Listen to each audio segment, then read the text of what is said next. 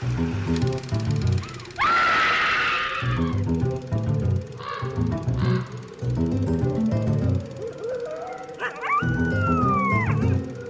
everyone, and welcome to Scream Scene, the horror movie podcast where we watch every horror movie ever made in chronological order, and then we rank them from best to worst.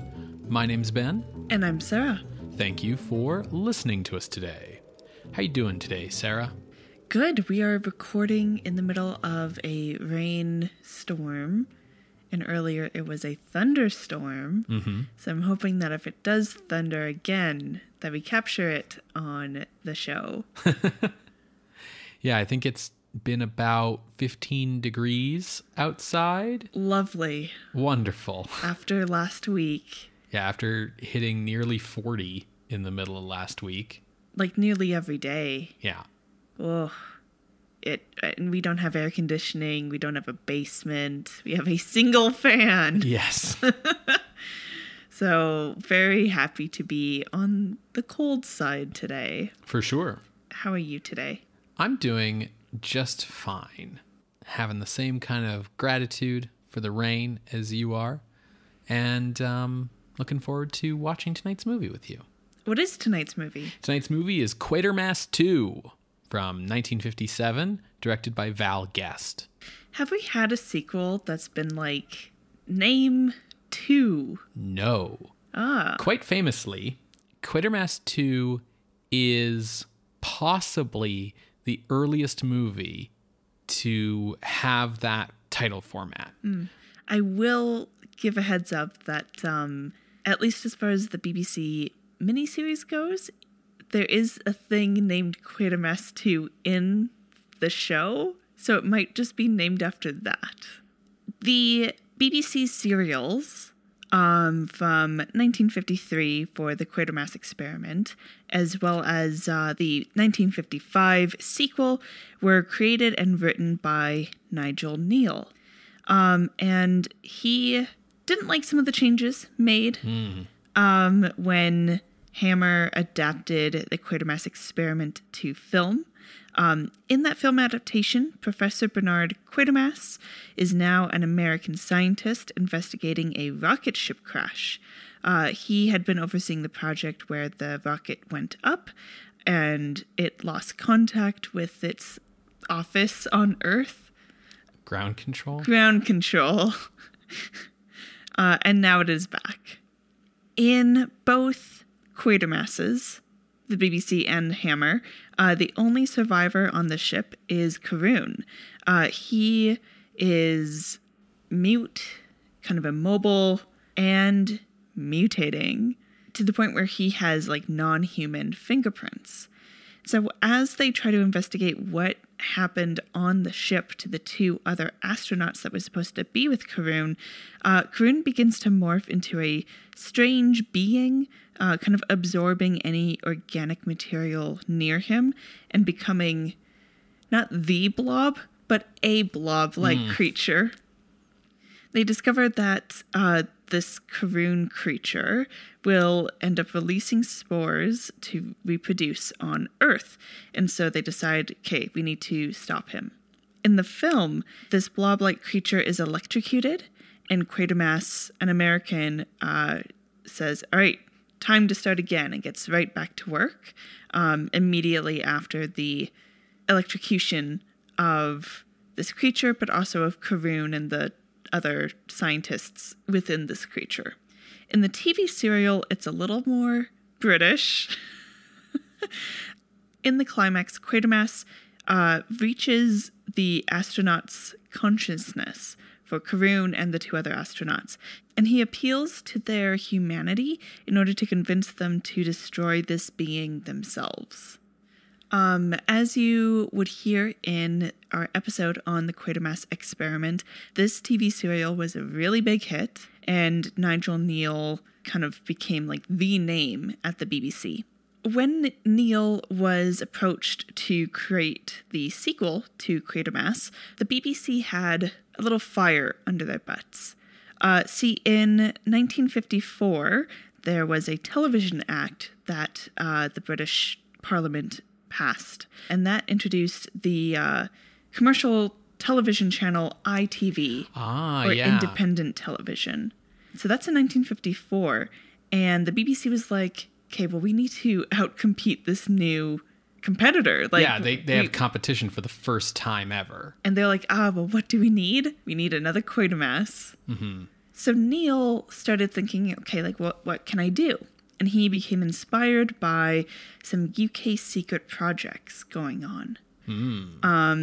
Specifically things like a place called Porton Down. Have you heard of Porton Down? No. So it is like a military facility that is in Porton Village near Salisbury, run by the Ministry of Defence. It's like a defense science and technology lab. Okay. And just the idea of like a government facility where no one really knows what's going on, but it's right near like a small town. What do those small town people think? Right. Now that all sounds pretty familiar here in like the year of our Lord 2021, where Stephen King is a big name. Stranger Things and all the things that went into influence Stranger Things. So, yeah. But it's kind of like a novel idea, especially for the BBC. Mm-hmm. Neil would be working with TV producer and director Rudolph Cartier, who produced and directed the first serial. And Neil had a pretty long working relationship with Cartier. By this point, they had adapted Wuthering Heights, 1984, and many others. And like these are big, notable things. Like 1984 was like huge. Yeah, we mentioned it last week. Mm-hmm. Peter Cushing starred as Winston. Parliament met to debate on whether to ban it being rerun. Yeah. When it came time to film Quatermass 2 for the BBC, they had double the budget of the first serial. BBC willing to put the money in to compete with ITV. Which meant that they were able to pre-film some segments. Typically, everything was filmed live, but with the sequel, it's about 50%.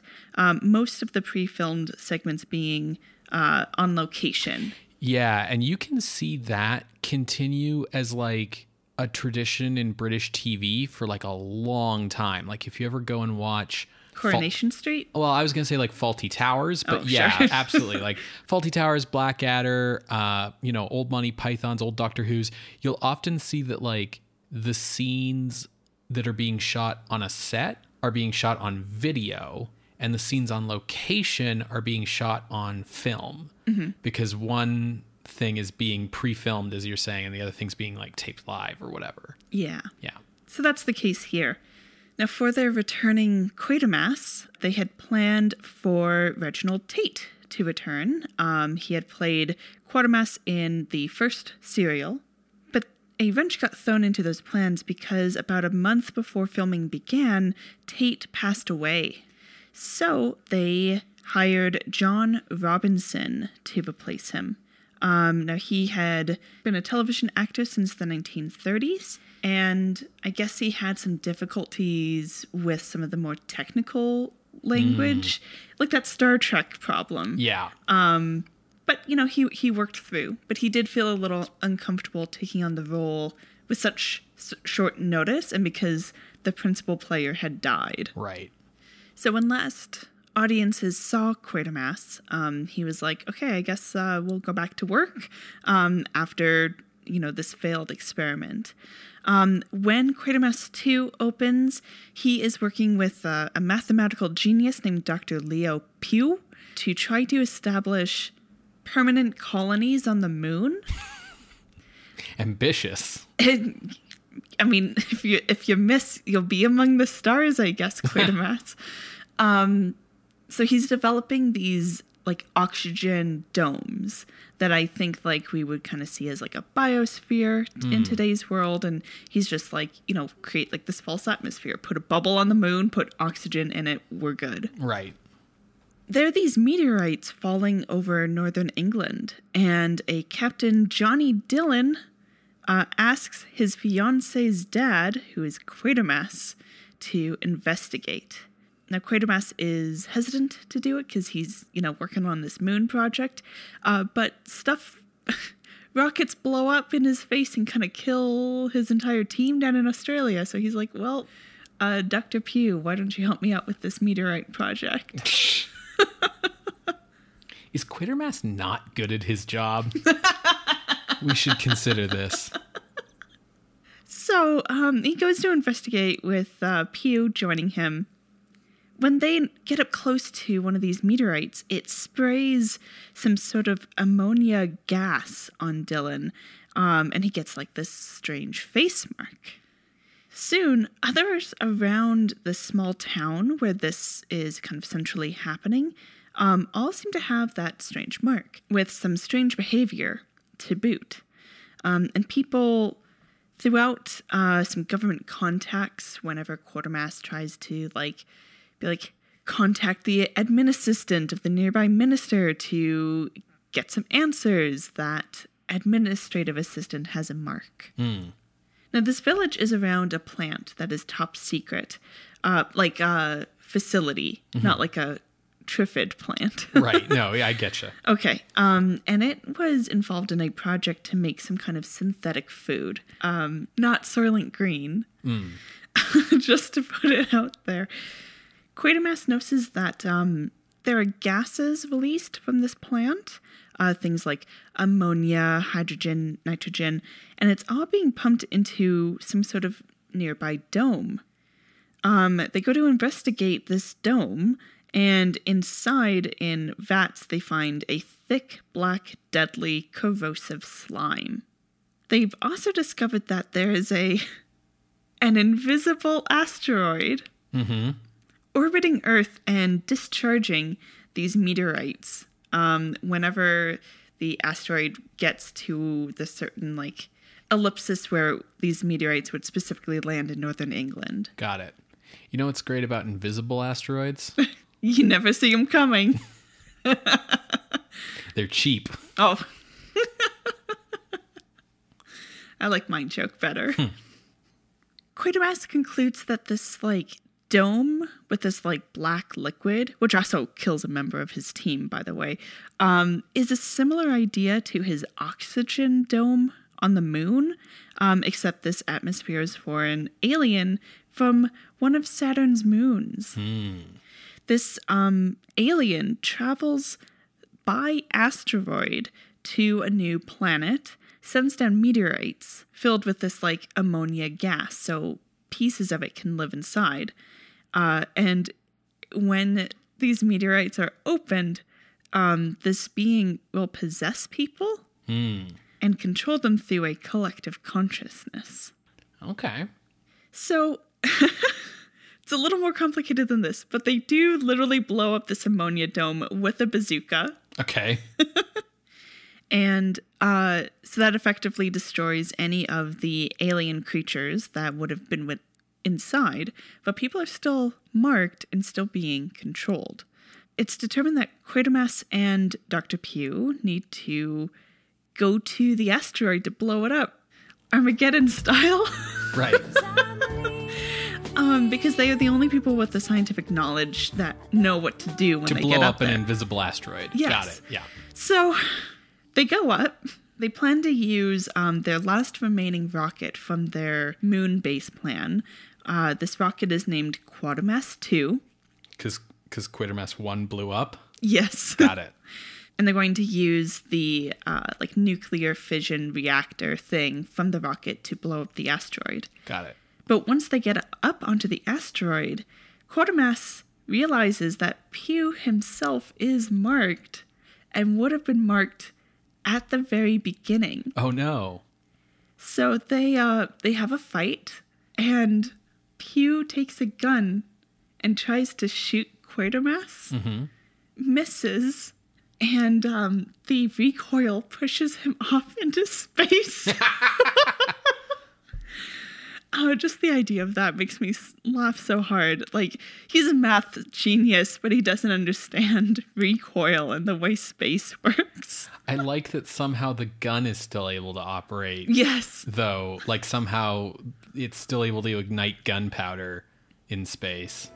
So Quatermass detonates the rocket on the asteroid and heads back to Earth after the asteroid is destroyed, and anyone who has been marked, including his future son-in-law, is saved because there's no like collective consciousness controlling them anymore. Got it.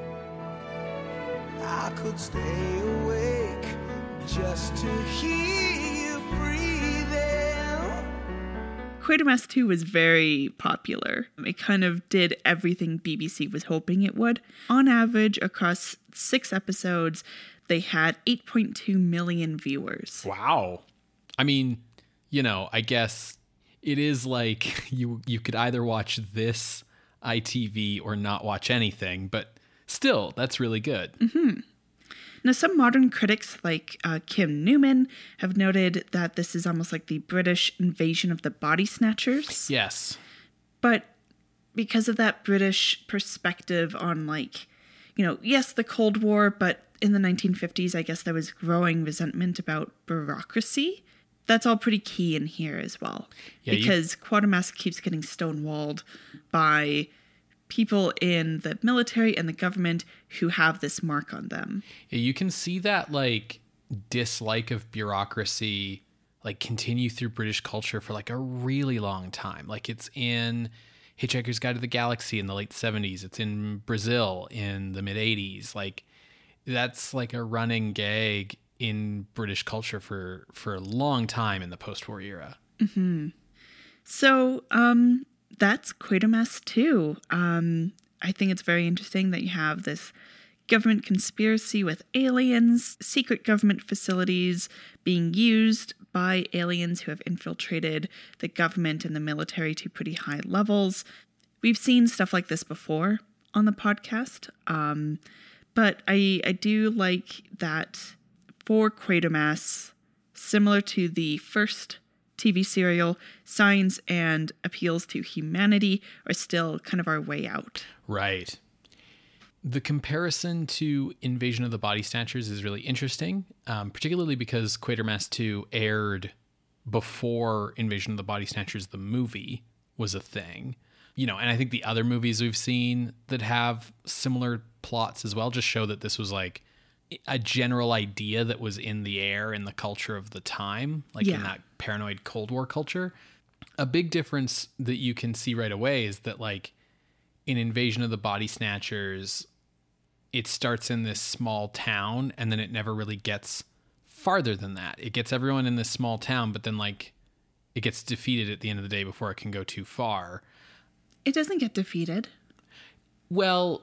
Oh, well, yeah, to be fair. Okay, yeah, the new ending. They're about to defeat it. Yes. Whereas in Quatermass 2, it infiltrates the government, which is something that you don't quite see in Invasion of the Body Snatchers because of, American movies not wanting to, undermine... authority? Undermine American faith in their institutions quite yet. You need to, get to the 70s before Americans want to do that. You need to get to the Vietnam War before that becomes a major theme. Whereas the willingness to sort of criticize the government here, I think probably ties into the fact that a lot of British people were really dissatisfied with their government in the mid to late 50s. Mm-hmm. And I'll talk about that a little bit more in a moment. But to sort of move things over to talking about the film version of Quatermass 2, it's worth noting that Hammer's adaptation of the Quatermass Experiment, that movie came out in the summer of 1955, and then the TV Quatermass 2 came out in fall of 1955. So it was almost kind of like a recap that people could go see.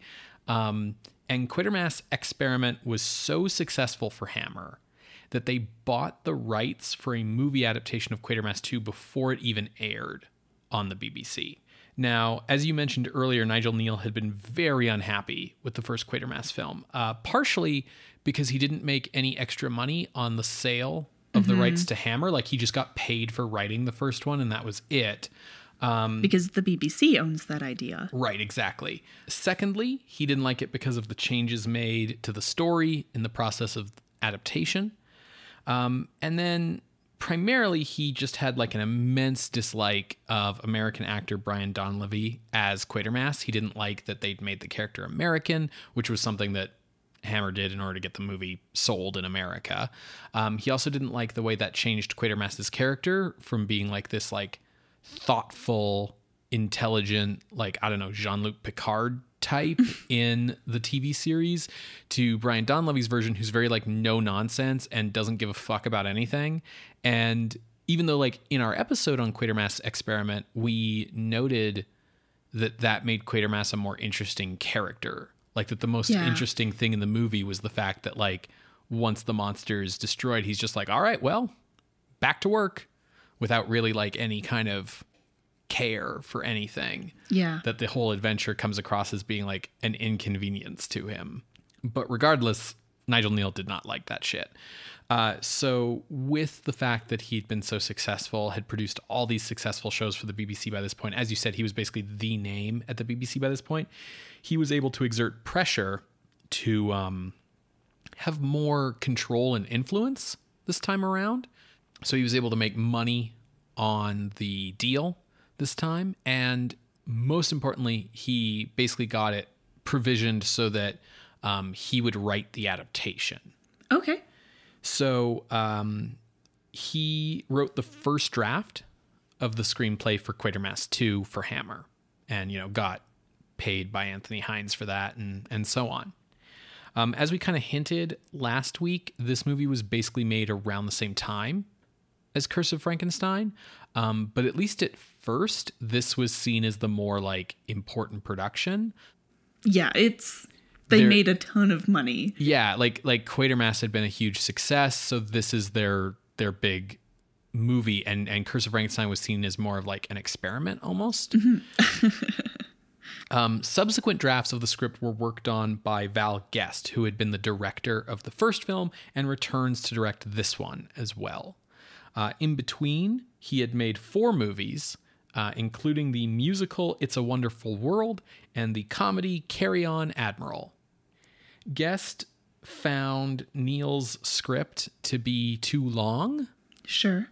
He's writing for a mini-series, so... Yeah, and also he found it to be too heavy on like big, talky, philosophical speeches. So Guest like cut the script down a whole ton, got rid of all the speechifying, kind of focused it on the action, because Quatermass 2 was going to be 85 minutes long, as opposed to like, I don't know how long the serial is, but it's like what, like 6 episodes. 6 episodes, and they're like an hour long each. Yeah. Yeah. So that's like, that's a lot. That's a lot. It's 6 hours. And we're going down to a little under an hour and a half. So we got to cut some shit, Kneale.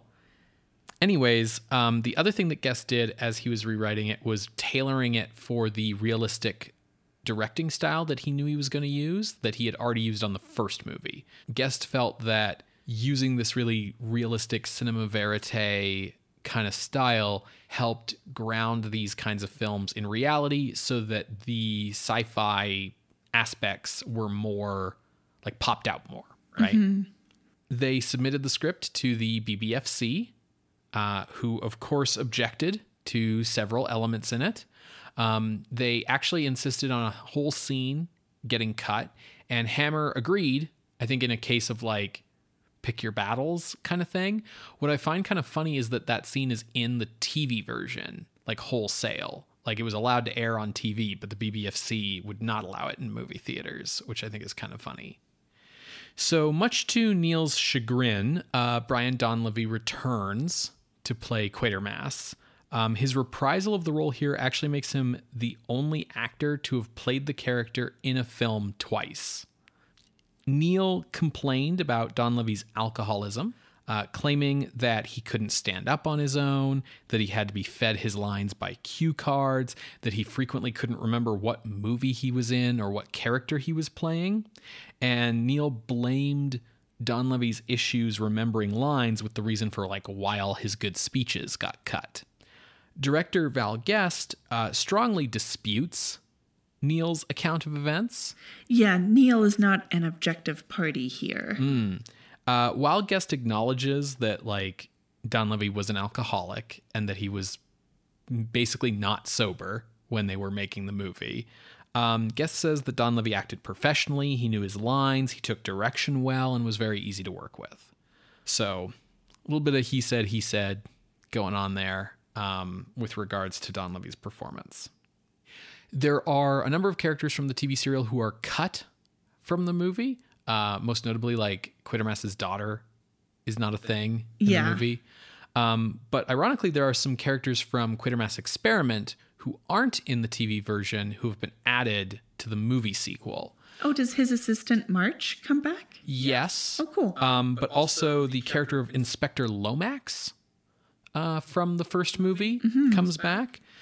He was played by Jack Warner in the first movie, but he was unavailable to reprise the role this time.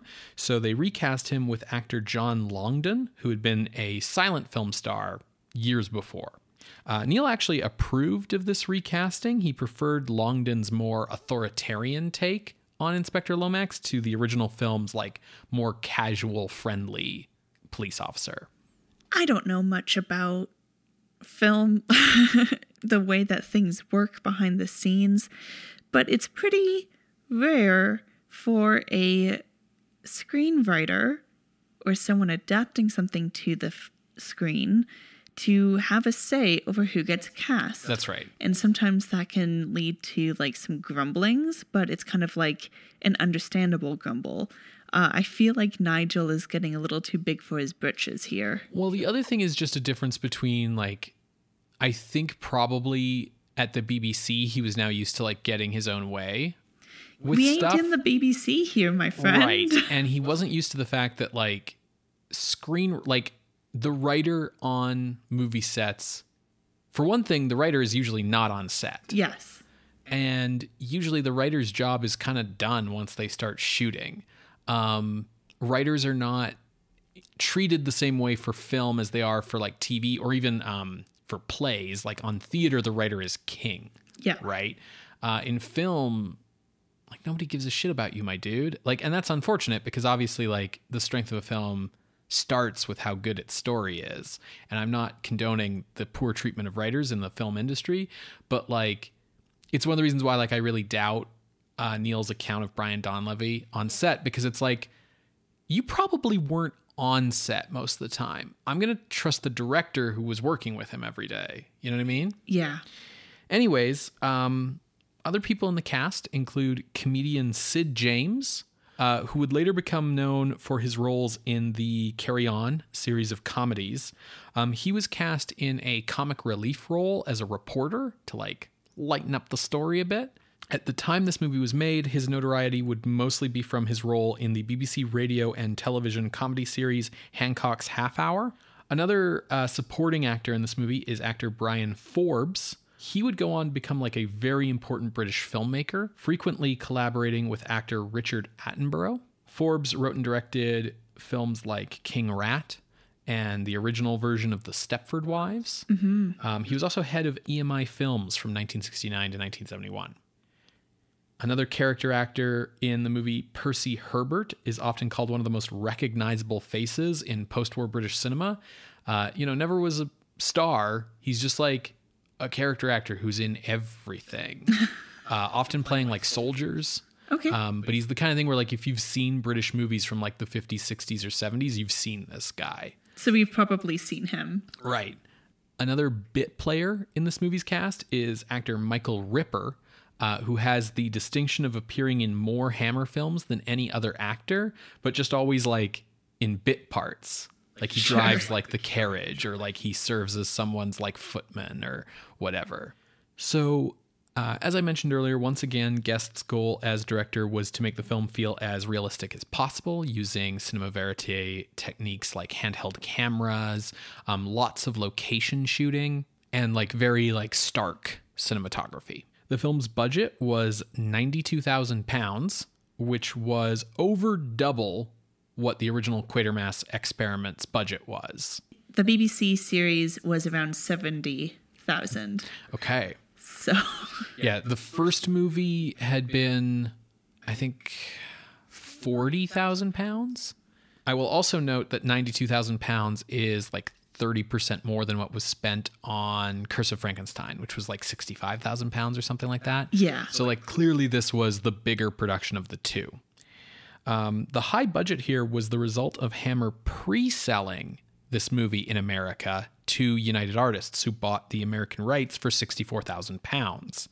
And this practice of pre-selling their films would become Hammer's like standard operating procedure from this point on, which meant that the American market was very important to them. Mm-hmm. This higher budget would enable like greater location shooting. They found a like town that was being built or had just finished being built to play the like small town in the movie. They did all kinds of like really elaborate outdoor shooting stuff. They also became one of the first films to ever shoot in the House of Lords for a scene in this movie. And they also utilized sound stages at Elstree Studios, which was notable as up till now, Hammer's like whole economic thing was making films cheaply by like renting out like country houses, like big manor houses, and building their sets in them rather than using actual studios. Yeah. They're like, okay, if we're going all out, we need to actually do this, like pull up our big boy pants and do this. Right. So Quatermass 2 was released on May 24th, 1957 with an X certificate from the BBFC. And then it was released in September of that year in the US by United Artists under the name Enemy from Space.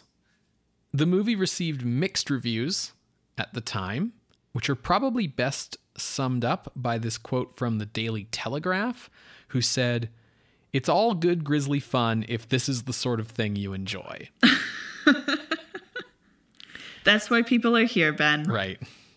The film itself was a financial success, but not anything near on the order of Curse of Frankenstein, which made its budget back 30 times over and became the most profitable movie produced by a British studio at that time.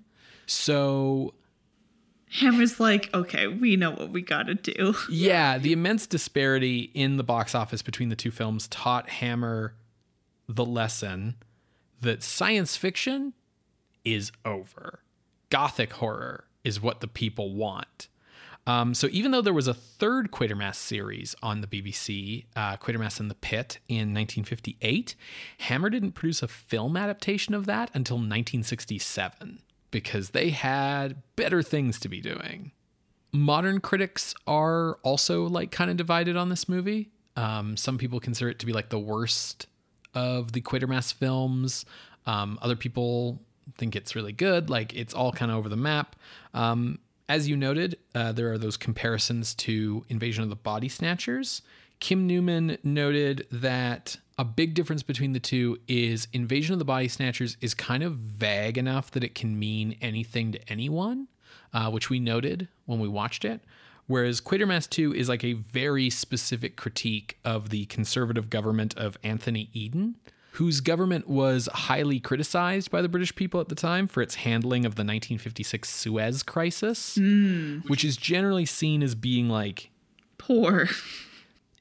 That event is generally seen as marking the end of Britain's relevance as a world power. Yeah. Basically. Like if you want to date the end of the British Empire, it's the Suez Crisis and Eden's government's handling of it.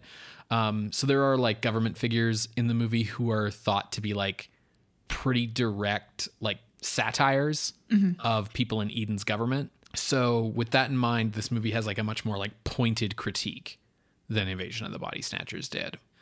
Today, you can get Quatermass 2 on Blu-ray from Shout Factory.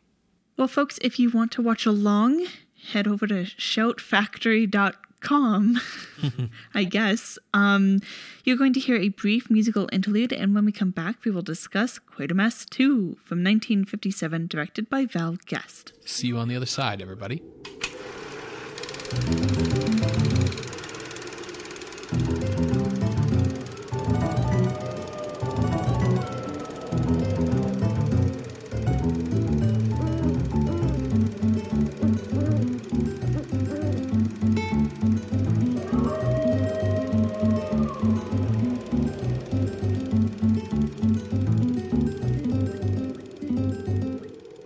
Welcome back to Scream Scene. We just finished watching Quatermass 2 from 1957, directed by Val Guest. Ben, first thoughts? This was fun. I liked this. Yeah, they definitely spent a ton of money on this. Yes, holy smokes, can you see the higher budget? We've got extras galore. We've got like machine gun battles. We got explosions. We got like miniatures. We have giant sludge monsters, lots of location shooting, lots of matte paintings, special effects. Yes. Honestly, I'm just really impressed they managed to book Hedera. Yeah, no kidding, huh? Yeah, this was a pretty good movie. Let's talk about what story all of those special effects are servicing. Absolutely. So it's pretty dang close to the BBC series. No wild deviations. Yeah, it's not like Dracula shows up or anything. Right. There's some like characters switched around because I think there was a second professor working with Quatermass in the TV show, and he seems to have been like mostly replaced by Lomax. Yeah, which makes sense. But let's dive in. Sure. So Professor Quatermass is returning to, I believe the name of their group is the Rocket Group. Yes, the British Rocket Group. To their base, and he nearly has an accident from a couple just kind of driving all over the road. The woman in the relationship is trying to get this man to a hospital because he has some weird, strange gash on his face. And she's like, yeah, it came from these rocks. And she hands the rocks to Quatermass. And so he helps them get on their way. And then he makes it back to the base. At the same time, the base is recording tons of these small meteorites falling and then slowing to Earth. Not usually how falling works. Yes. Quatermass shares that they've been cut funding for their moon base that they've been trying to build, but he becomes pretty intrigued by these meteorites. He has the meteorites that the woman first gave him, and they're like, oh, these are hollow, and like it's uniform. That's a little strange. So he takes his assistant Marsh to the area where the woman said that they experienced these meteorites to investigate. And they find a huge facility at this place called the Winterden Flats. So in the investigations, they find, like I said, this big plant facility, and Quatermass is pretty, shocked because they have the same kind of domes that he's been planning on using for his moon base. Mm-hmm. He's not upset about, his intellectual property being taken. It's more like, why do they have a base of operations that would look like you're trying to colonize a planet in a hostile atmosphere? Right. And the British government just told Quatermass they don't have the money for him to do his moon base. Yeah. So it's wait a minute. They do find some intact meteorites, one of which kind of explodes in Marsh's face, causing this strange mark on his face that looks like a big red gash with a V shape. And Quatermass is it looked like for a minute some big black bubble came and hit your face, but they don't really have time to figure out what's going on because a bunch of guards come out. Quatermass is escorted out and Marsh is taken. Because no one is answering Quatermass's questions, he goes to the nearby town of Winterden Flats, that is where all of the construction workers live, and tries to get some answers there. Everywhere in this town is loose lips, sink ships, except regarding the plant. Yeah. You will lose your job if you talk to anyone, even each other, about what goes on here. The people in the town come across less as we're suspicious members of a horrible conspiracy, and more just as well, no, sir, you see, it's all top secret, so we can't tell you. We got to do our patriotic duty. You can't talk about such things, kind of thing. They've just bought into the fiction. Getting frustrated by being kind of stonewalled at every turn, Quatermass goes to an old friend, Inspector Lomax. You see, because this town doesn't have any police. So he goes to Lomax and he's like, what do you know about Winterton Flats? And Lomax is like, it's top secret. I don't really know anything. But if you want to learn more, you should talk to the Member of Parliament, Vincent Broadhead, who has been kicking up some dirt around it, is upset about the money that's going there without any kind of clear results or knowledge about what's going on there, that sort of thing. So Quatermass goes to Broadhead, and Broadhead is like, yeah, I'm suspicious about this money, and I get to go on a tour today. And Quatermass gets to join in on this tour. As they tour the plant, there's something clearly wrong. Everyone, there's other people on this tour, and their guide, who also appears to the camera to have a gash on his arm, just keeps sidestepping any kind of questions about what's going on here. They're like, so this is to make synthetic food. Well, what is in these pipes? Food. Okay, but where does it come from? The plant. Yeah. All your questions will be answered at the end of the tour. Yeah. Quatermass is able to step away, but he can't find Marsh. With the tour group, they nearly get trapped in this part of the facility where the tour guide nearly tries to restrain Quatermass to keep him from escaping. And it's because the people would be infected in this location. Because it's been made clear that people go on these tours and they definitely come back, but they are no longer asking any questions. Yeah, they come back and they're just like, oh yeah, it's a completely normal top secret plant. Stop asking questions. Yeah. Things escalate when Broadhead also snuck away from the tour group because he really wanted to see what was inside some of these tubes. And he comes back out just completely covered in this black corrosive ooze. Yeah, he's in black and white, it looks like he's covered in blood and leaving bloody hand marks everywhere. He's like the guy at the end of RoboCop. Sure. So Quatermass manages to escape the plant despite the guards shooting at him. Just all these guns. And he escapes back to Lomax. And he's like, Lomax, no, really, you gotta listen to me. Broadhead is dead. I barely escaped with my life. And there's this strange corrosive material that your scientists need to examine, etc. And Lomax is because but he's like, okay, but let me talk to my commissioner because this is way above my pay grade. Yeah, and there's also a thing where because Broadhead's an MP, right? So him being dead's a big deal. But in the newspaper, it says that he's gone on a trip overseas. Mm-hmm. So that starts them to realize that there's a big conspiracy. Yeah, this goes a lot farther and further up than maybe they thought.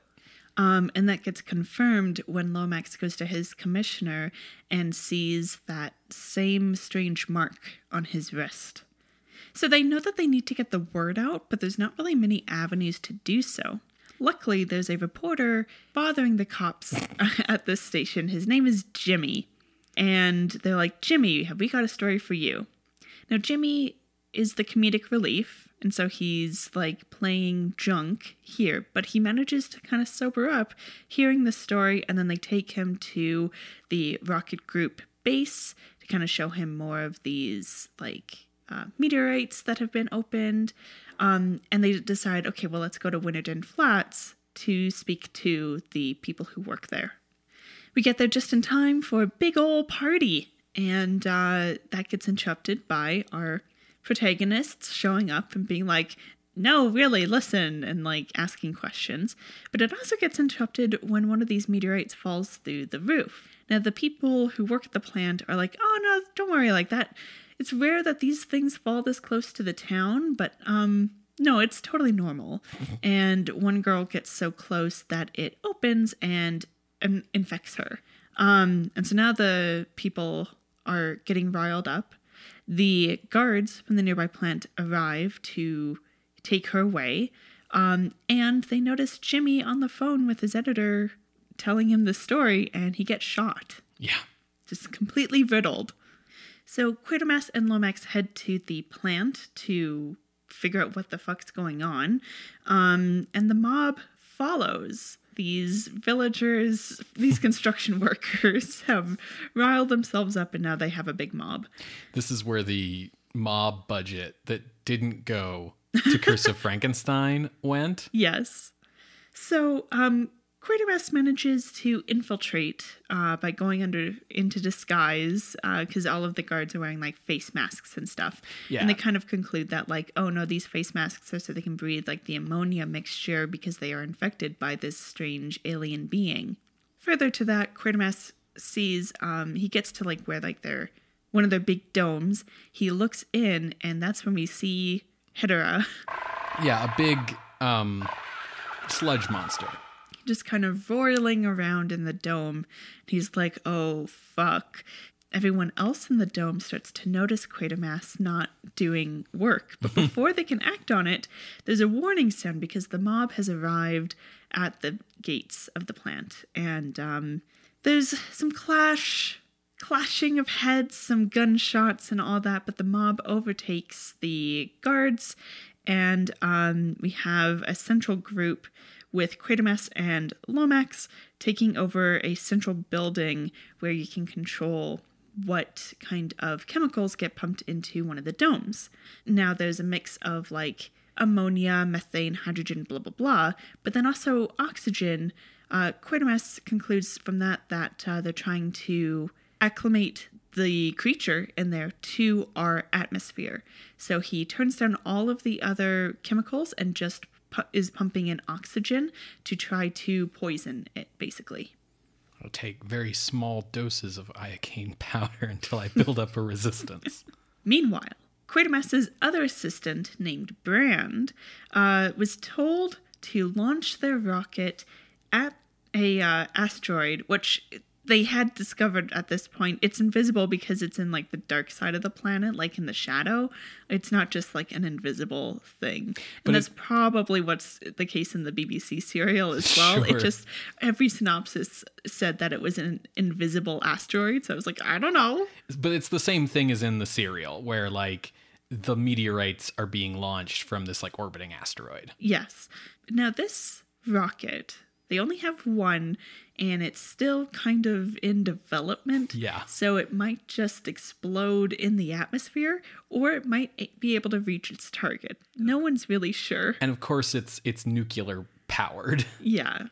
But because Brand hasn't heard from Quatermass in like their agreed upon time, he's like, okay, time to launch the rocket. He gets ready, and then he's just about to do this when Marsh comes in. Remember Marsh? He has that gash on his face, and with some guards, they shoot up all of the scientists. Luckily, Brand manages to still hit the like launch button and sacrifices himself, basically. At the plant, they see that the rocket has launched, but it hasn't reached its target yet. And the villagers there are getting pretty antsy. So quite a few of them take the deal that arrives to them over the intercom that we'll let you see the dome. You can see what we're doing. Please just turn off the oxygen. So these villagers go, much to the protestations of Quatermass, and we hear their dying screams through the pipes. And these bodies are then used to block the oxygen pipes. Their blood like leaks up through the pipes somehow. Yeah, it like backflows. Yeah, it's pretty gross. Now the remaining villagers kind of lose their temper. And so they shoot at the dome with machine guns and anti-tank guns, and the dome explodes. Now, Quatermass didn't want this to happen because he didn't want whatever was in there to be released. Too late now, Quatermass. It reveals 150-foot tall creatures, these sludge monsters, these Hederas, if you will, just starting to overtake the plant.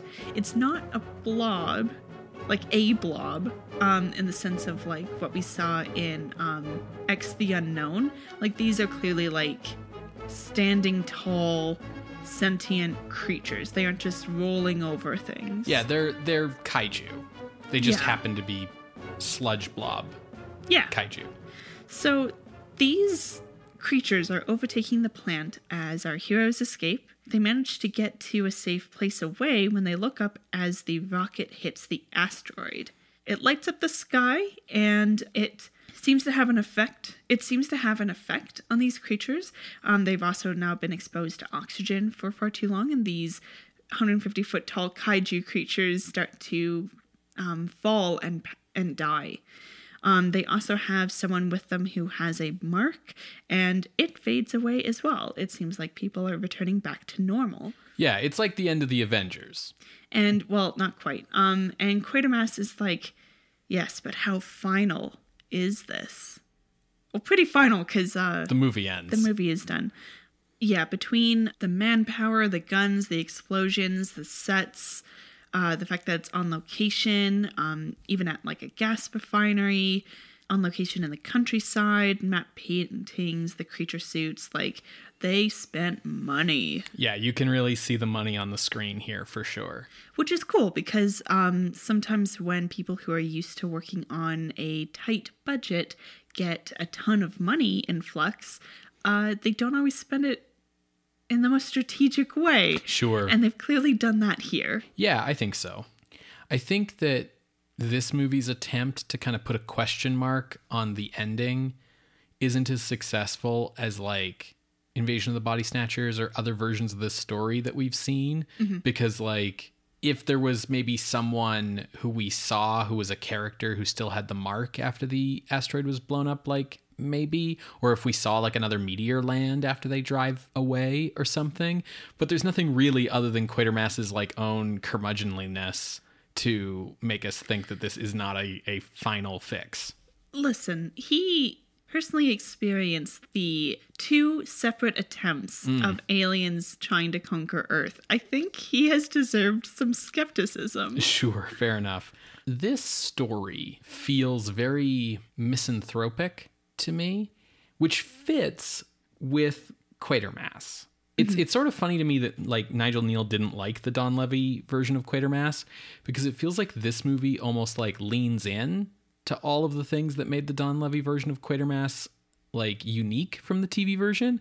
Like, interesting. I was feeling like his personality was lessened. Really? To me, he just felt like so prickly and brusque in all of his dealings with everybody in this movie, like more so than the last one. Like he feels like he cares about people more, in that like he's upset when bad things happen to people and he's not just concerned with his project.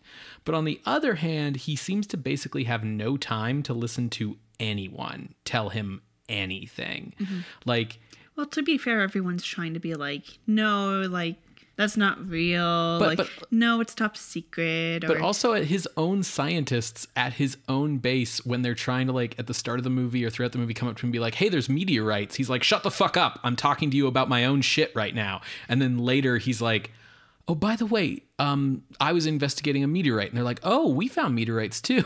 You know, he does apologize for that, though, being so rude in the beginning. He's like, I mean, sorry, I just got off the call with Parliament saying that we're wasting money and they took our money away. I apologize. That's true. He doesn't apologize to that secretary he does it to later in the movie, but like... Listen, that's when tensions are running high. That's like minutes before the mob forms. You're either carrying out his orders or he's yelling at you. Yeah. And that kind of fits in with the story itself. Because like this movie doesn't have, I think, a very high opinion of British society on the whole. Okay. Like the people in this movie are either like blindly following orders. You know, like some people in uniform showed up to this town and they were like, don't tell anyone, it's top secret. And the people were like, okay, seems reasonable to us. You know, and same thing, like the police, it's like, yeah, this is top secret. And it was like, all right, cool. Parliament, hey, this is top secret. And Parliament's like, all right, I guess. People here either blindly follow orders, they're like actively part of the problem, like they've been taken over by aliens, or they're like totally ineffectual, like the MP who is, you know, wanting to put a stop to all this, but like... He tries... You know, Broadhead tries. But it's all too big for him to, like, actually deal with. Yeah. You know, they deal with him. Or, once Quatermass actually gets some people to believe him, they very quickly just turn into, like, a blindly violent mob that doesn't listen to reason, right? Like, once the villagers believe him, you know, like Lomax is like, hey, I'm trying to use this car to get to London to get help. You guys should just stay at the village until I can get help. And they're like, no, we're going to hijack your car, turn it around, use it to get through the gates. And then we're going to march on a bunch of armed soldiers who have like machine guns with our pitchforks and clubs and, you know, have a good old fashioned brawl. This movie has very little faith in any person who is not named Bernard Quatermass. Or Lomax. True, but like even Lomax is like has to be brought around to Quatermass's side. He's the easiest one to do so because he's already worked with Quatermass before. But like if Quatermass hadn't come to Lomax, he would have just been like, oh yeah, that place is top secret. Which is fair, like Quatermass is the hero of the story, but... Yeah. And I do think it, given the fact that so much of his success relies on people Quatermass can trust, I appreciate that Lomax comes back, and even Marsh, right, for like the beginning part and stuff. I think that was a very wise decision. Yeah, rather than like the kind of totally new supporting cast that he has in the TV version. Yeah. Yeah, I think it's worthwhile to like highlight how much more critical this movie is of British society than like these alien invasion takeover movies have been of American society. Like you compare this to like Invaders from Mars, right? Which has the same kind of thing of like the aliens land and then they're gradually taking over people. Yeah. In this movie, Bernard Quatermass, the head of the British rocket group, the guy who's been like leading the project to get Britain to the moon in the late 50s, who saved the Earth from alien invasion and is like, I don't know, 60 something years old or something, like goes to, you know, all kinds of people being like, hey, there's something going on. Aliens are taking over people's minds. And everybody's like, nah. Whereas in Invaders from Mars, like a 5-year-old picks up the phone and is like, can I talk to the Secretary of Defense? And they're like, for sure. And he's like, hey, there's aliens in my town. And the general's like, well, shit, I guess we better get the army down there. And then we have 20 minutes of stock footage of the army showing up until they fucking blast the damn aliens to hell at the end. Yeah. Yeah, so we've seen this kind of plot points of alien taking over people who you know several times. I think this movie did a fairly good job, but part of that is because most of those other movies were like the alien arrives and is getting its footing. Yes. Whereas in Quatermass 2, it's been 2 years since they got their footing. Yes, which I think makes this a much better movie because now they've like infiltrated positions of power and it's like this was happening all the time, Quatermass, and you didn't fucking notice because you were too concerned about your fucking atomic rocket to the moon or whatever. Yeah. I mean, it was more than a single rocket, you know. Well, the first rocket didn't go very well now, did it? So kind of speaking to Quatermass's personality, I guess, and his characterization. So I feel like it's quite different here. Well, not quite different, but it is different than in Experiment. He's still that American brute, but he apologized, which was like a little out of character. He's far more questioning rather than just like, this is what's happening because this is what I've decided is happening. Right. Whether that's like our plan forward or what I think the conspiracy is. And he seems just far more concerned about the people around him. Whereas in Experiment, he seemed colder. He like didn't have that much empathy for Carroon. Whereas here he's like, no, I need to get back to this plant to find Marsh. That's true. That's very true. So like, I don't know if they're trying to do something with character development. I don't think so. I think it's just Neil kind of bringing what he believes Quatermass should be into this iteration. Sure. Yeah. And then that's mixing with Don Levy coming back and, you know, playing him the same way that he did before, just with this different script. So that, you know, creates this sort of mix so that he doesn't feel, you know, like a totally different person. Right? Yeah. Like it's still recognizably Don Levy's Quatermass, for sure. Yeah. But I think you do like make some really good points that way. I thought he was pricklier this time around, but I think it's mostly because like, if anything, they use movie Quatermass's personality mostly to just keep this movie like running along at a very good clip. Like, it's like, how do you like condense 6 hours of TV down into like less than an hour and a half?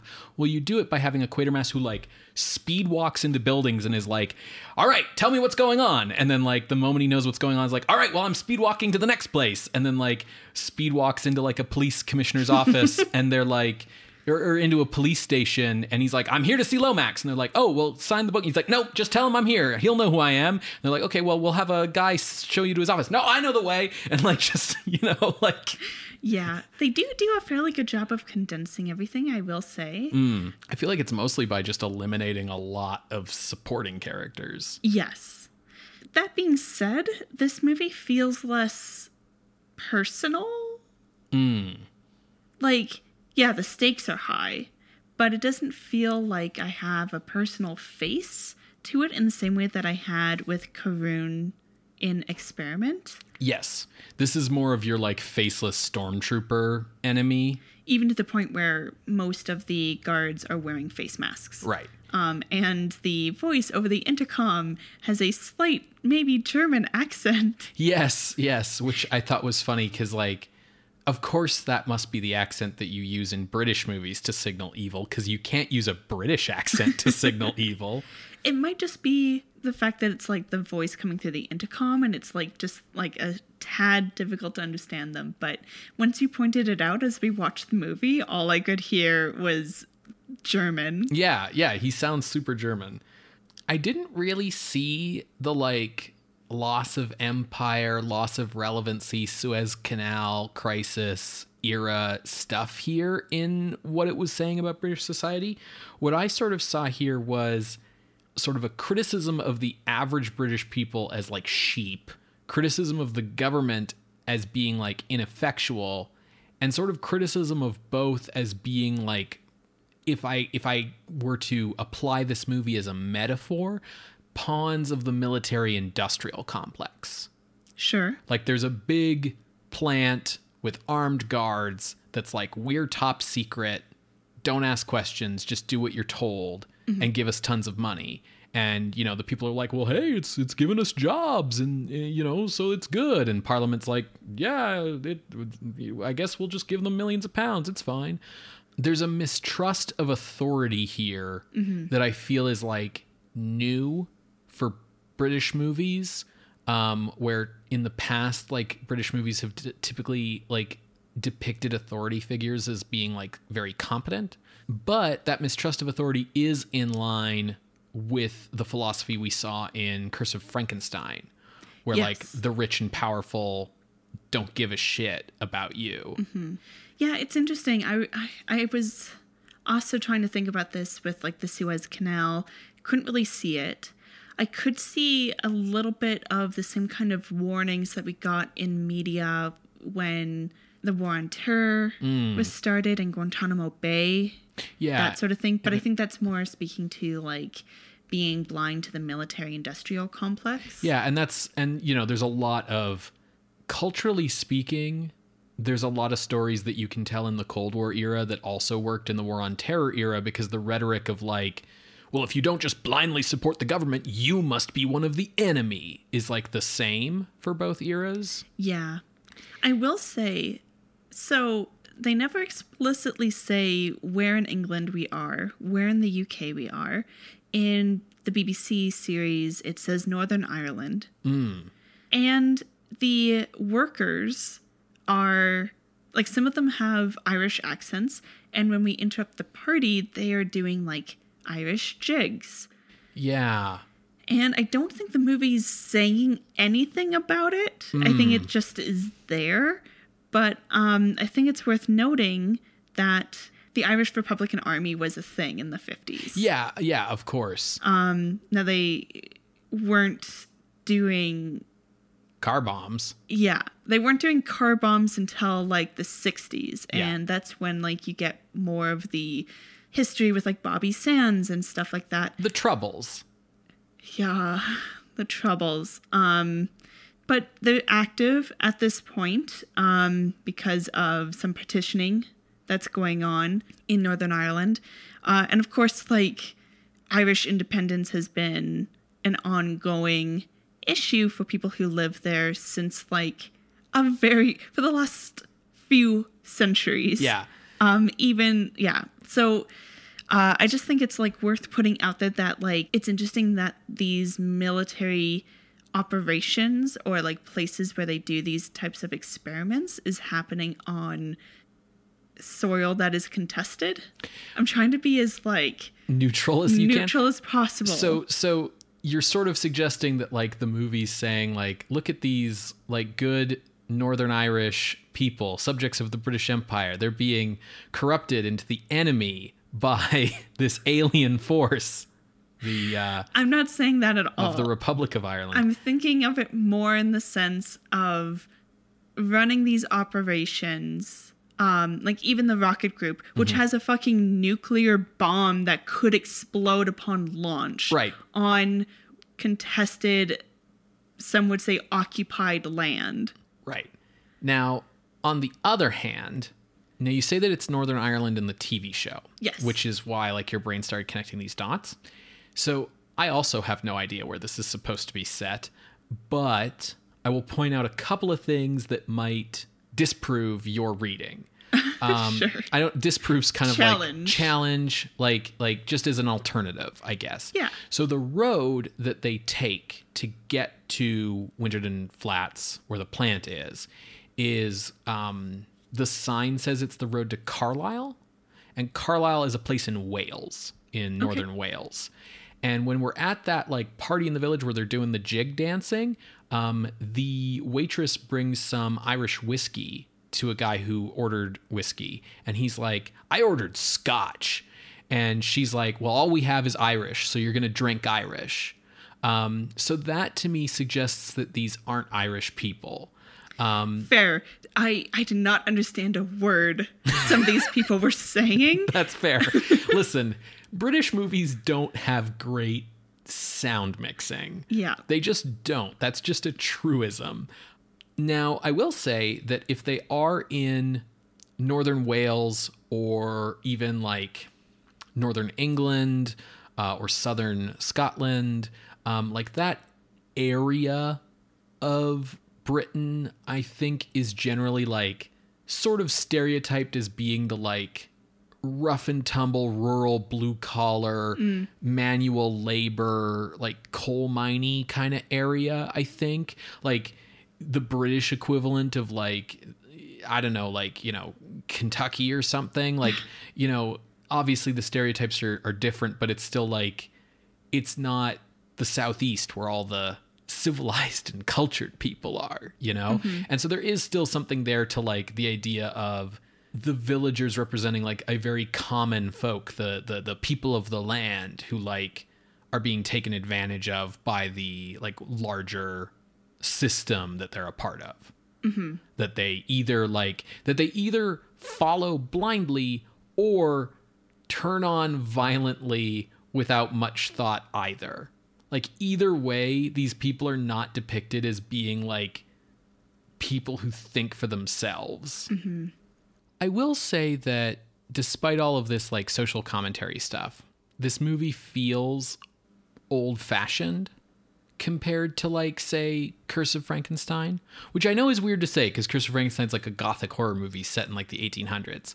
But even compared to, like, X the Unknown, this doesn't feel like it's pushing boundaries as much. Like, it's iterating on a type of story that we've seen a lot through the 1950s in cinema, even if we haven't seen, like, a British rendition of it yet.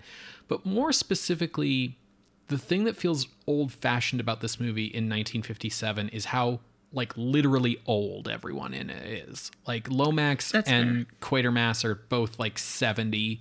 Like, all of our heroes, you know, there's, like, one villager who's, like, a handsome 20-something who gets a machine gun at one point and gets to do all the action stuff. But he doesn't have, like, a name or a storyline or a girlfriend or anything. Yeah, the closest would maybe be Marsh and Brand, who are maybe, like, mid-30s. And they're, like, minor characters at best, right? Like, they don't have arcs. No. Like, they're just there to, like, push buttons. You know, that was remarkable to me because, like, even in some American movies where we've had like the old professor and the old general. They usually try to throw in like some young people who, you know, the audience can identify with. And in the American movies, like we're right on the cusp of it. We haven't really quite gotten there yet, but we're just on the cusp of like American horror movies sort of changing forever to a model of the only people in horror movies are teenagers. Yeah, I'm not surprised that we haven't really seen that kind of trend in British cinema yet.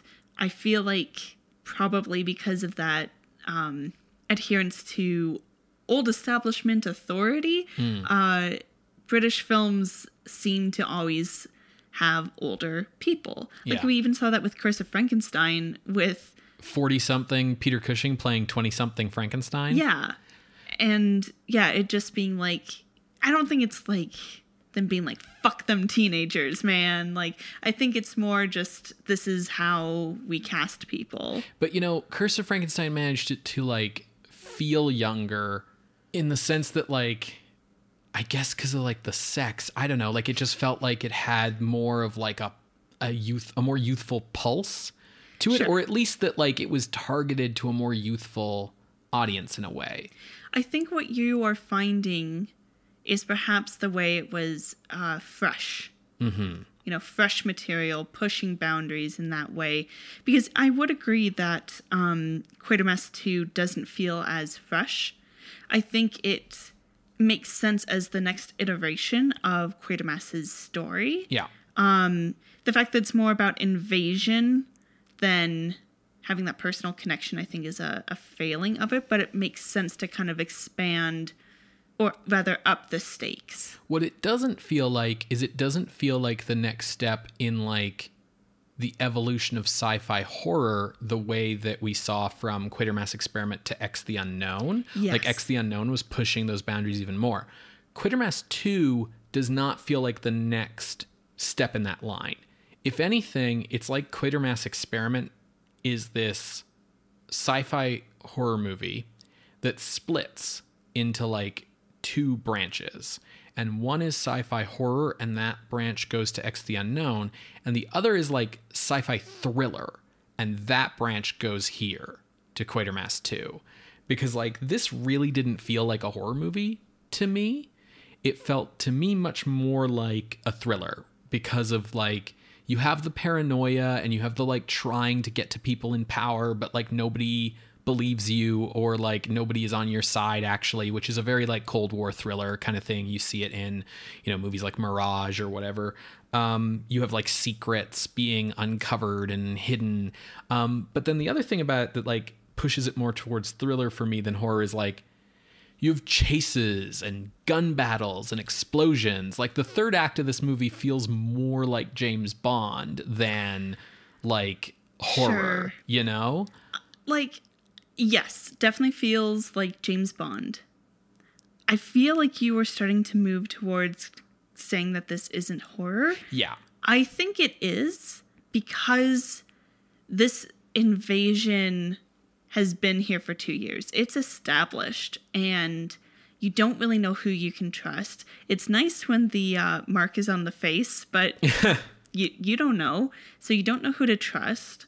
And your only hope of survival comes from these villagers who you don't really trust anyways. But like... And like brute force with that. Which also I will point out that like this movie continues the Hammer Quatermass tradition of like dispensing with solving the problem with humanism and science, and instead solving the problem with blowing things up, just as like a minor note. Yeah, I was missing that feeling of like human resiliency that we got in Quatermass Experiment. Yeah, like they don't fly to the asteroid in this one. They just blow it up with a nuke. I really wanted them to fucking fly and have to drill, and Bruce Willis have to stay behind. Yeah, I think not going to the asteroid was a big part of like Val Guest's like keeping it realistic feeling. Yeah. But like the thing is very rarely does this movie feel like it's trying to scare me with any of this. Yes, like it's scary to think of like a world where you can't trust anyone, but Quatermass's reaction to not being able to trust anyone is very like rarely any kind of reaction of fear or being on the run from people or any of the reaction we saw in our heroes in Invasion of the Body Snatchers.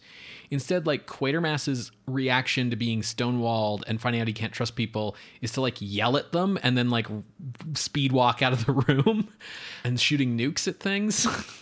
I guess I'm thinking of the more somber moments where, by everyone I mean Jimmy, Lomax, and Quatermass staring at the girl with the meteorite and being like, put it down slowly. Yeah. And like it being so tense there. That was a very good moment of tension for sure. When Broadhead dies and he literally like has a death rattle on screen. Yeah, that was very good as well. And yeah, I mean, like there are things with the tension that I feel like could be synonymous with the tension that you might feel in a thriller. But I think that their intention was still horror. I think I wish more had been done with Marsh. Yeah. Like, instead of just, like, he gets taken away at the start and then he kind of comes back at the end as a, like, remember me? I feel like he could have been where you could place that human face to it. Yeah. And show him struggling. Yeah, and have the horror of, like, either being taken over by something or the horror of, like, seeing this guy who you trust because he's your young, like, protege, like, turn against you. Yeah. Right? Like that really spooky moment in Invasion of the Body Snatchers where the chick gets taken over. Right. I wonder if they felt that would make it too similar to Karun in the original movie, but like we never really get to know Karun as a character. They don't even like give him all of the like complicated family drama shit that he had in the TV show version. So like I feel like that could have been really effective. I think if there was more of a human face to what was happening, I would feel this was more of a horror movie. But because it's kind of like Quatermass and some guys with bazookas versus the stormtroopers at the fucking like plant, like running around, you know, shooting each other with machine guns, like that doesn't feel like a horror movie to me. So that's why I was thinking this was like more of a thriller. It's definitely still sci-fi, obviously. Oh yeah. So I don't have a spot picked out on the list for this because I wasn't thinking it would rank. So I am interested in like hearing you kind of lay out if you have any more like thoughts on like why this is horror for you. Okay. So I think kind of key to it is how reactive Quatermass has to be. He's scrambling to try to react and fight and figure out what's going on. How deep does this go? Oh shit, it gets to like the newspapers even, who in Parliament is affected, and is constantly like, yes, being stonewalled because no one's like believing you or someone in power has been taken over, but also just like, what options do you as an individual have? To that point, actually, it's kind of interesting that he has to rely on like the society of villagers, of these blue collar workers and like social power. And I mean, I will still point out that one of his options as an individual is to order a guy who works for him to shoot a nuke. Yeah. I think that's one of the problems that like undermines the idea that like Quatermass is on his own and, you know, has no way out, right? Like, where I was looking for ranking is I first went to Quatermass Experiment at 15. which is very high. And I feel like Experiment is better because of that human element through Karun. And the fact that Quatermass is colder. Looking below there, though, The Thing from Another World at 23 caught my eye. And Invasion of the Body Snatchers is right below that as well. And I started to think, like, how do I feel about this compared to these other invasion movies? And I felt like, you know, the thing about The Thing that continues to stand out is how smoothly the military personnel operate. Sure, they're very much like a team. Exactly. Yeah, they are, you know, they have to react quickly to Carrot Face coming through the door, but they manage through their teamwork to overcome it. Whereas Quatermass is like constantly scrambling, He tries to get the reporter in. He gets shot and like just completely like riddled. He tries to send Lomax to go to his trusted people in Parliament. He gets stopped by the mob. Like anything that he tries to do, even keep the thing in the domes, that goes sideways. So he's completely out of control. So I thought that would kind of put it above Thing from Another World. Also creature design, for the record. This Hedera looking thing, it looked really well done, really creepy, and much more chilling than Carrot Head. So I think this is way too high. I think that all the things you're saying about like Quatermass not having control of his situation is something that you can say for characters in thrillers, like really easily. Like the idea that like there's nowhere you can turn and that you're being stonewalled and that like all your efforts to try to like get out of the situation like fail. Like how is that different from like Cary Grant in North by Northwest? You know, how is that different from The Manchurian Candidate or, you know, The Trial even? Yeah, well, full disclosure, I would put The Trial as like a horror thriller hybrid. But Interesting. I never thought of it that way, but if that gives me an excuse to talk about The Trial on this show, I'll take it. But I will say that The Trial is more horror than Quatermass 2. And I think that The Thing, Invasion of the Body Snatchers, X the Unknown, these are all more horror than Quatermass 2. Like, yeah, Quatermass is like scrambling and shit, but like, you know, for one thing, if they had pulled off the like, is it the end ending a bit better than they do?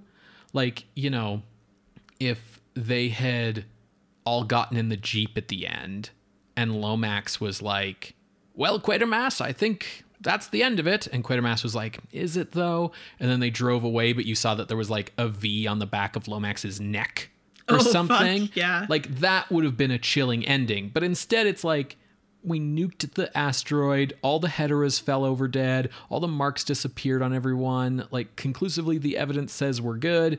Quatermass is like, are we? And everyone's like, yeah, I think we are.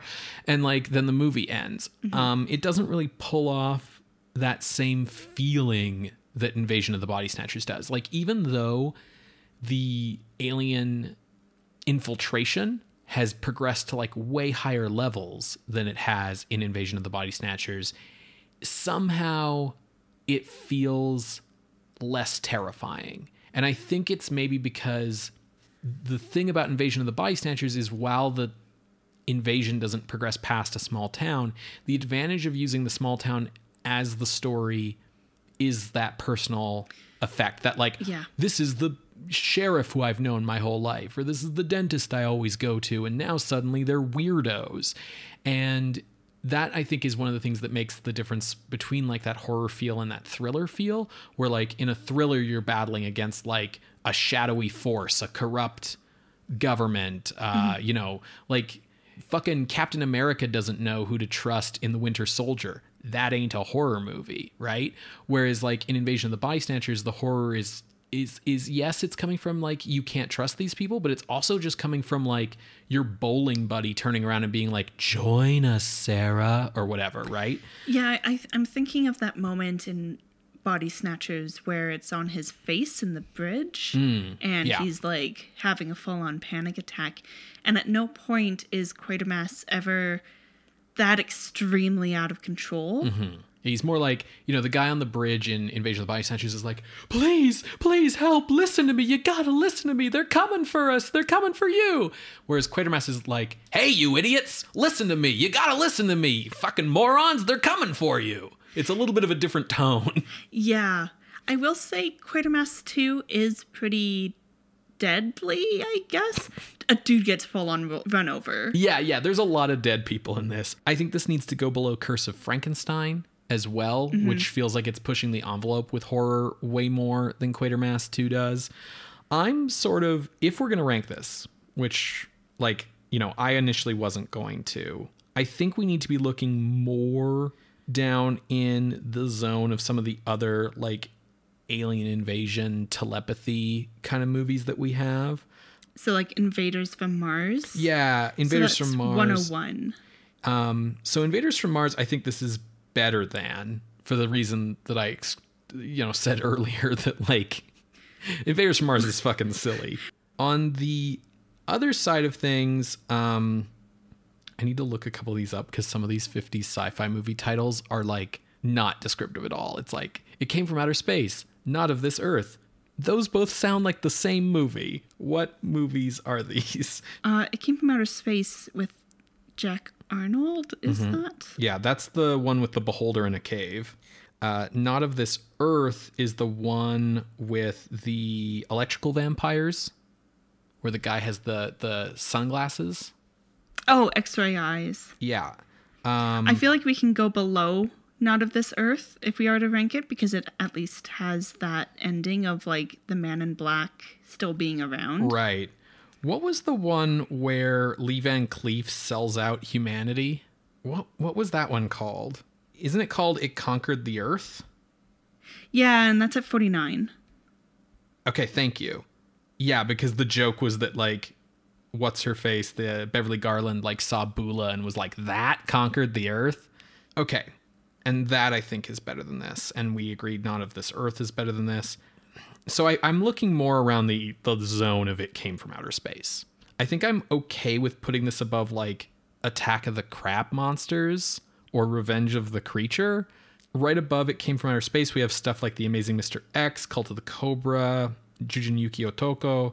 And those are interesting, sometimes not on purpose, but they at least have something there, whereas this is just a standard invasion kind of movie. I do think that this is, like, with the stuff you were talking about like the various death scenes in this movie being, like, a little extreme. I think there's more to this than Jujin Yuki Otoko, which, like, half the time is sort of like, here's the escapades of these, like, Yeti people. You know, like, here's the baby getting out of this trap, like, or whatever. What would you say to below Cult of the Cobra, but above Jujin Yuki Otoko? I'm pretty comfortable there.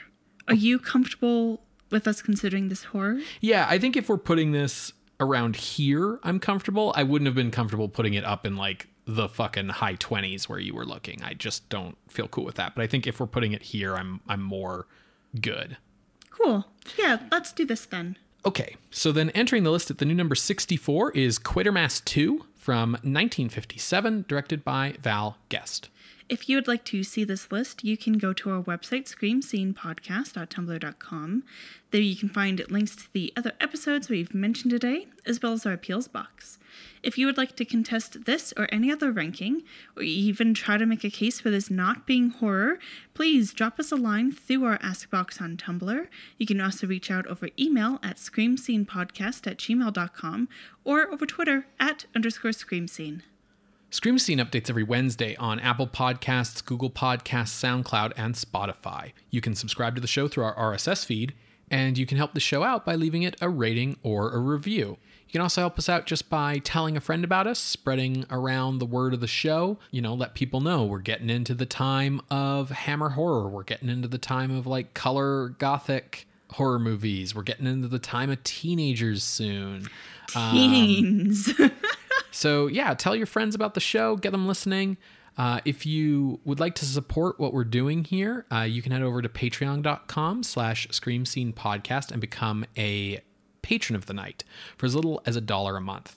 At the $5 and $10 levels, you get access to regular bonus content. Sarah's been putting out a lot of great little written pieces for our $10 patrons about, like, gothic horror and, like, her various touchstones in that genre. So that's really cool stuff that you should check out.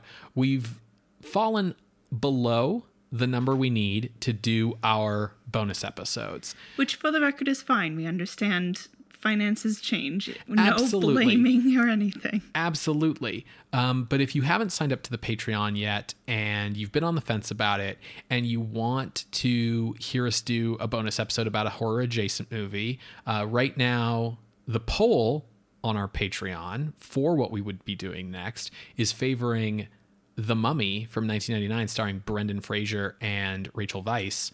So which, you know, is what I'm favoring. So if you want to hear us talk about everyone's favorite bisexual disaster movie, head on over to patreon.com/Scream Scene Podcast and kick in a few bucks. So what are we watching next week, Ben? Well, I have some bad news, Sarah. No.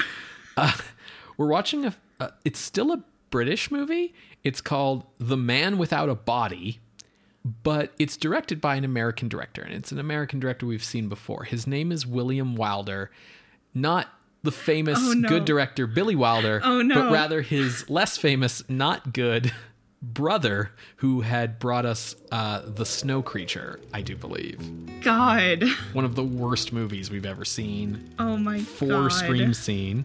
The Snow Creature currently ranks as the second lowest movie on the list, and this is our return to the films of W. Lee Wilder. Great. I do love doing this podcast, but sometimes at what cost? See you next week, Creatures of the Night. Bye. Bye.